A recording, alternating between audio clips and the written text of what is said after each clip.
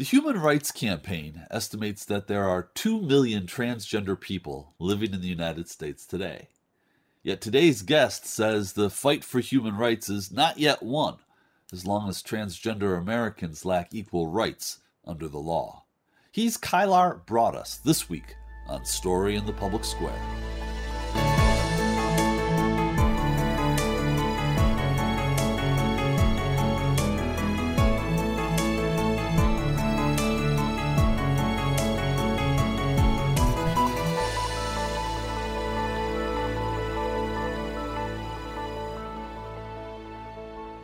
Hello and welcome to Story in the Public Square, where storytelling meets public affairs. I'm Jim Ludis from the Pell Center at Salve Regina University. And I'm G. Wayne Miller with the Providence Journal. This week we're joined by Kylar Broadus, a pioneering advocate for transgender rights and the founder of Trans People of Color Coalition. Kylar, thank you so much for being with us. Thank you, Jim and Wayne. It's a pleasure. So you've been a longtime advocate for transgender rights. What are the issues we're basically talking about here? Well, now we're talking about assaults on our transgender youth right now, and we're talking about assault on transgender adults. It's sort of both ways. The assaults on transgender adults have been forever. And now, since the last administration, transgender youth have been used as a wedge issue and now are being attacked in state houses across the country. There were over 50 bills introduced across the country to target transgender youth in school systems and regarding transitional related care across the country. And so this has been a horrible year for transgender youth. And if I may continue, what that does is people don't understand that advocates like myself have fought to, with the American Medical Association, the Endocrine Association, and the American Psychological Association, for these children to have the right to basically have puberty when they're supposed to have puberty, which is with other children.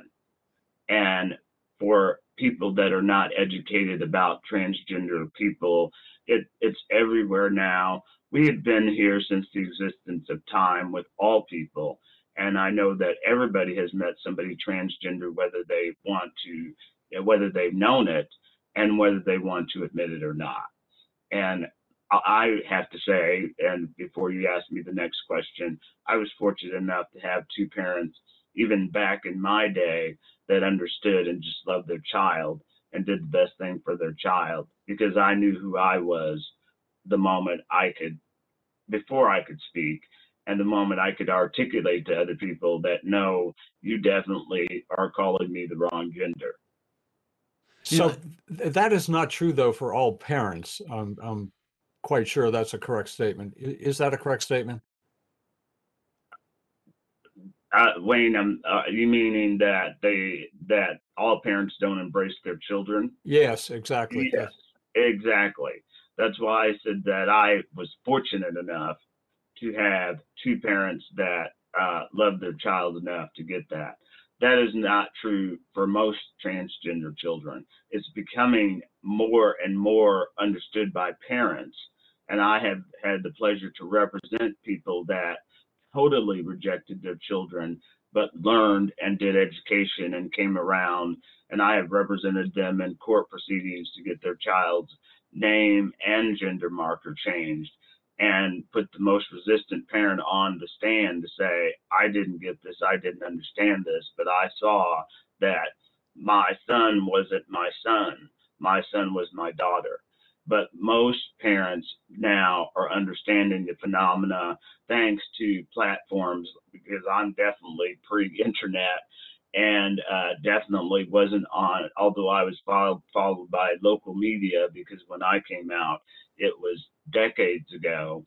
But now you have Jazz Jennings, you have all these television shows that are not influencing people, but just showing real lives. And that's what happened with me. And when I came out, there were people that had been in their houses for years just because they were transgender and afraid to come out, and they were living off of Social Security. So why would we want people that could work to live off of Social Security disability just because they were transgender? Doesn't mean you're disabled really at all. It just means not that some people aren't, by the way, and happen to be transgender, but it just means that you happen to not fit into the rubric or the social construct that's been created by folks. Because way back in grade school, I learned there was only, and I can't even remember, there was X, Y, X, X, whatever. And that's been proven by science to not be true either anymore. There's so many configurations of the chromosomes that doesn't make you one or the other either. So there has been so much science and technology that's caught up as well to say this is a medical condition. It's not a mental illness, and that these children need the intervention again, because that's when their puberty is.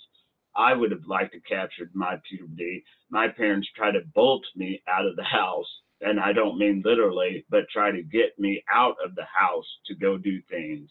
And that's why I literally talk on screen and people see me, but I am a loner, because I was a loner as a child because I could not live the youth. And one of my biggest joys was to finally do a conference with transgender youth and parents and see the joy these children have because they get to live their real life. And I lived in my head and pretended my parents knew something was going on, but there wasn't the words, the terminology, the information, or any of those things like there is now. But you're correct, Wayne, is that a lot of parents don't know it or either deny it, and they kick their children out of their homes and they don't love them, and that's the worst thing you can do. The suicide rate for transgender children is 70%. And I asked when I was at that conference individually each child why they would choose, because many had records with suicide attempts, why you would choose suicide. And they said, because we just had no other recourse. Even when their parents did love them and support them, and even when they had people and mentors they could see, which is why I've stayed visible for so long, because I have actually looked the same and never changed. I've always looked masculine, but I had no visible mentors. So I thought really that something was wrong with me. And so that's why I've stayed to be a mentor. And my biggest thing in being visible was for youth, and still is for youth. And I get told so many times, thanks for saving my life. And that makes me emotional right now, because that's my only purpose in doing the work. Well, it would have to make you emotional. Kyler, I'm wondering, when we talk about anti-trans bias, it occurs to me that we're talking about two broad categories. There's the personal assaults and indignities that might literally be as grave as physical violence and murder. But there's also the whole legal structure that particularly seems to be energized now to try to deny the dignity and individual self-worth of lots of trans people, whether they are children or adults. Can we walk through some of those legal assaults that are taking place right now? You mentioned the plethora of proposed legislation across state houses that seem to be trying to attack everything from the bathrooms that people use to whether or not you can play high school athletics. Yes, I can walk through some of those, definitely. The most egregious right now is in Florida, where they have I think they passed the law that there will be genital checks. Now, I don't know who else gets genital checks to determine who they are. And by the way, genital checks don't determine your biological sex. Doctors just determined that the brain was a sex organ. And that's when I could keep up daily with everything that went on in the transgender world, from medicine and science to everything. And I did, because I was expected, and still am expected, to be an expert on everything that has to do with actually the LGBTQ world, and in particular the trans world. And so doctors found out, and I remember talking to a doctor that was her specialty when I was out in LA for an event, and she said, "Yeah, we don't know everything. We're just learning and catching up." And so by looking at genitalia, what's that going to tell you? It's going to tell you nothing. And that's how doctors sex babies by a 30-second look in the ER, or in the, I'm sorry, not the ER, but in the birthing room at a hospital, when the brain itself is a sex organ. So this is egregious that now someone will be looking at your child's genitalia and have regular blood checks to determine if they can play sports in Florida. To the next worst bill, which is in Arkansas, that goes all the way into college and says that you're banned from playing sports in college because you're trans. And that goes the farthest up as far as grade level. They're trying to solve a non-problem. You can probably count on two hands the number of trans youth playing sports. And particularly, they were targeting trans females, claiming that there was an advantage of trans females against cisgender or non-trans females. I think there were two in the whole United States that actually play sports. There are more transmasculine, meaning people that look like me playing sports, and there were maybe 5 of those people, because trans youth have a lot of fear about being attacked, just as trans adults do. And so they're working through all their other issues, as well as dealing with doctors and so forth. And so we're not very forthcoming or trusting of other people. So to be out with a sports team or a coach that doesn't understand us, and to not be with our parents who can protect us, is not something we're just going to jump out there and do. So what has happened is this whole syndrome of, we are creating this to solve a problem that doesn't exist. And here are my theories on that. One, the last administration used this as a wedge issue, even though they didn't want anybody to attack their child that was underage. It was fine to attack other children. And what better children to attack than trans youth? Secondly, it had to do with the whole Olympic issue with Samia Castor, who is intersex. And there is intersex means that you're born with mixed and or ambiguous genitalia, and therefore they kept checking, assuming that she was doping up to beat people, and she was not, and the Olympic Committee saw that time and time again. And then thirdly, it's an attack on the current Biden-Harris administration, because I had the fortune of working with the Obama administration and VP Biden. Did I say Obama? Yeah, Obama, and then VP Biden at the time. And neither of them had a curve on this issue. They understood who trans people were and are, and President Biden actually preceded an announcement, although the Obamas were organizers, so they had worked with trans people regularly. But he had made a statement at some conference that this was the civil rights movement of transgender people. So they knew and going into office that he definitely is on board with protections. And VP Harris comes from the state of California, which is leading in this country in protections for transgender Americans and has never had a curve about protections for transgender Americans. So I think it's also a pushback against the federal administration that's made it clear that there will be no discrimination against transgender people in America.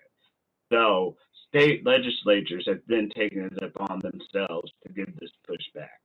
We need to take a quick moment for station identification. This is Story in the Public Square, where storytelling meets public affairs. An audio version of this show can be heard 4 times every weekend on Sirius XM, Satellite Radio's popular Politics of the United States. That's the POTUS channel, number 124. We produce Story in the Public Square with a great crew at Rhode Island PBS, and we're lucky to work with them. I'm Jim Ludes. On most days, you can find me running the Pell Center at Salve Regina University in beautiful Newport, Rhode Island. If you want to connect with me on Twitter, you can do so at JMLudes. And joining me as he does every week in the co-host chair is my friend G. Wayne Miller, who is an award-winning journalist with the Providence Journal and the author of 19 books. You can find Wayne on Twitter too at G. Wayne Miller. And our guest this week is the activist and transgender icon Kailar Broaddus, the founder of the Trans Persons of Color Coalition. Kailar is also on Twitter at Kailar Broaddus. That's KYLARBROADUS. So, what is the mentality behind this terrible bias? Is it fear? Is it ignorance? Is it lack of education? I mean, you went through the science and you've talked about the professional groups, the experts. What is driving this? I mean, what would cause individuals to have this bias, which is reflected in laws in certain states, in many states, and violence and the attacks that you mentioned at the beginning of the show? What is the mentality? I don't profess to understand it. Wayne, you hit it on the head. It is fear, it is ignorance, and it's lack of education. I always use an example of my cousin, one of my cousins, who isn't well read. Actually, she got a high school diploma, but because she loves me, she can tell you everything about transgender people. And I mean in detail, from science to whatever. And she isn't internet savvy either, and has no curves. So it's lack of choosing to get educated on these issues. And then it's fear, because I used to do trainings before the internet, and nobody knew I was transgender, because just look at me, and I've always looked exactly like my father. And so I would go out and do trainings and never disclose until the end of the training. And people would say, "Oh, you're a fine person, so I like you." So at the end of the training, I would say, "Well, guess what? I'm transgender." And they would go, "Oh, it just doesn't really matter." And these people, and I would do it with my classes because I was a professor. And I actually had transitioned on this historically Black college campus, and historically Black college campuses typically are religious oriented. So I did it in my employment discrimination class and let everybody journal. And I didn't care if they belonged to the KKK. I let them own who they were, and be who they were. Because actually everybody thinks I'm a city boy, but I'm a country boy. So I let them own whoever they were and never criticized them for a moment. And as they went through real time with me and got to know me, they embraced me. And that's it. And that's what I found in every single training that I've done. And I've done thousands and thousands of trainings, is that once people get to know you, it's just a non-issue. But it's the people that, because I went on the internet a few minutes before we got on, and I looked for the actual Equality Act, and the first thing that pops up is this group that's against it, that says, "Oh, it'll create these things." It's just fear mongering that occurs, and that has happened with people that just don't know or don't want to know. I'm not a dangerous person. It's just like saying I'm dangerous because I'm a black man, that I'm going to steal your stuff and do this, that, and the other. It's the same sort of fear mongering. And sadly, and I do recognize I have privilege because I look and have always embodied masculinity and could never use female bathrooms and have literally been drug out of them by the police. And the last time was at the House of Blues in LA when I was with my corporate coworkers, and they knew I had an F on my birth certificate. So I stood at the doors. I tried not to drink anything, first of all. And for folks that don't know, the House of Blues is a nightclub. So we went, and I was like, okay, I'm not going to drink anything, including water. So I'm like sitting there for the first hour or so, and I'm like, no water, no nothing. Then I start to drink water, and then I'm like, okay, I've got to go to the bathroom. What do I do? And, LA is a hard city to get around in. So it's not like you can run to the gas station and go to the restroom, which is sadly at the time what a lot of corporate workers were doing that were trans in their office buildings, because they were denied the right to go to the bathroom in their office buildings. And it was legal to do that way back then. So I went to the women's room because I was with a group of people that knew I had an F on my birth certificate. And I got drug out of there naked to the men's room by the police. To the men's room. Wow. That's horrifying for people. And it is horrifying. And it's like, okay, sure, just drag me through this place naked to the men's room, no problem. And so this happens to me. And imagine what happens to people that, we're not hired just for being trans. And I've watched people build up careers, including myself, and leave them, and we're not hired. And I go around to law schools and talk to law schools. I train I get to train other law professors, but we are typically not hired once we leave our professional job. And that's something I'm going to eventually write a book about. And I have to warn other people that when you choose to leave that professional job, you don't have the same option as other people do. And it amazes me, law students will ask, well, God, you seem so competent. Why aren't you teaching over here? Why aren't you teaching over there? It's because I'm not hireable.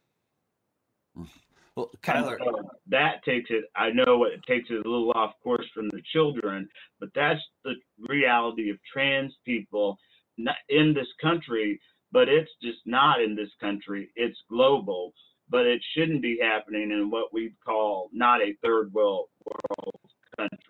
Right. Kyler, you mentioned the Equality Act, and we've got about 3 minutes or so left here. I wonder, you had a hand in drafting the Equality Act. This is a piece of legislation before Congress. Can you just give us a broad sense of what it would actually do to address some of these systemic biases that we've been talking about? Well, it would give us a leg up.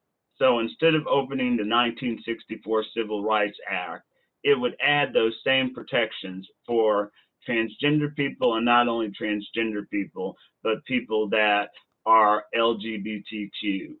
And so that we would have a right to protection for employment, though that we would have a right for protection for credit. And we would have a right to use the restroom. And it would prevent this whole bathroom panic issue. It's like, I've been going to the men's room forever and no man has panicked, although I have been almost attacked because I'm well known in the area where I came out at, and I almost have been attacked, there just because I'm going to the bathroom. I'm just going to the bathroom. We all have to go to the bathroom. It would protect us in credit and fair housing and all of these things. I get called on from many states and many places to help represent people that get caught in these positions. It would prevent people from using their religiosity against us. And I know we only have 3 minutes left, but I have trained at almost every religious place, and the people that are good folks in those religions find texts that include trans people. And it's like all religions, and I went to a religious undergrad institution, all embrace everybody with love. So that's the short of what it would do in federal funding, and there's several other things. And I'm happy to say the House passed it. I had testified previously for the Employment Discrimination Act, but that was not enough. It cut us short and allowed people to discriminate against us. So it was time for a new vehicle, and that vehicle is the Equality Act. And we need people to support that, to write their Congress people, particularly their senators, because it's passed the House, and we need the senators to take that up and to take action and protect all Americans. They are voted for by all Americans, and that includes transgender Americans. What are the chances in the Senate, do you think? About 30 seconds. Well, you know, in this climate, it's hard to say. Before we had the previous commander-in-chief, we thought we had a great chance, actually, of it passing under a Republican president. Because if you look back at a lot of legislation that's been against discrimination, it's passed under a Republican president. So, but nobody could have predicted what would happen, what did happen, rather. I'll say that, what did happen. And so we didn't get a traditional politician. And as a result of that, things shifted greatly. So we don't have as many sponsors on that bill, and we don't have the Senate doing what it needs to do.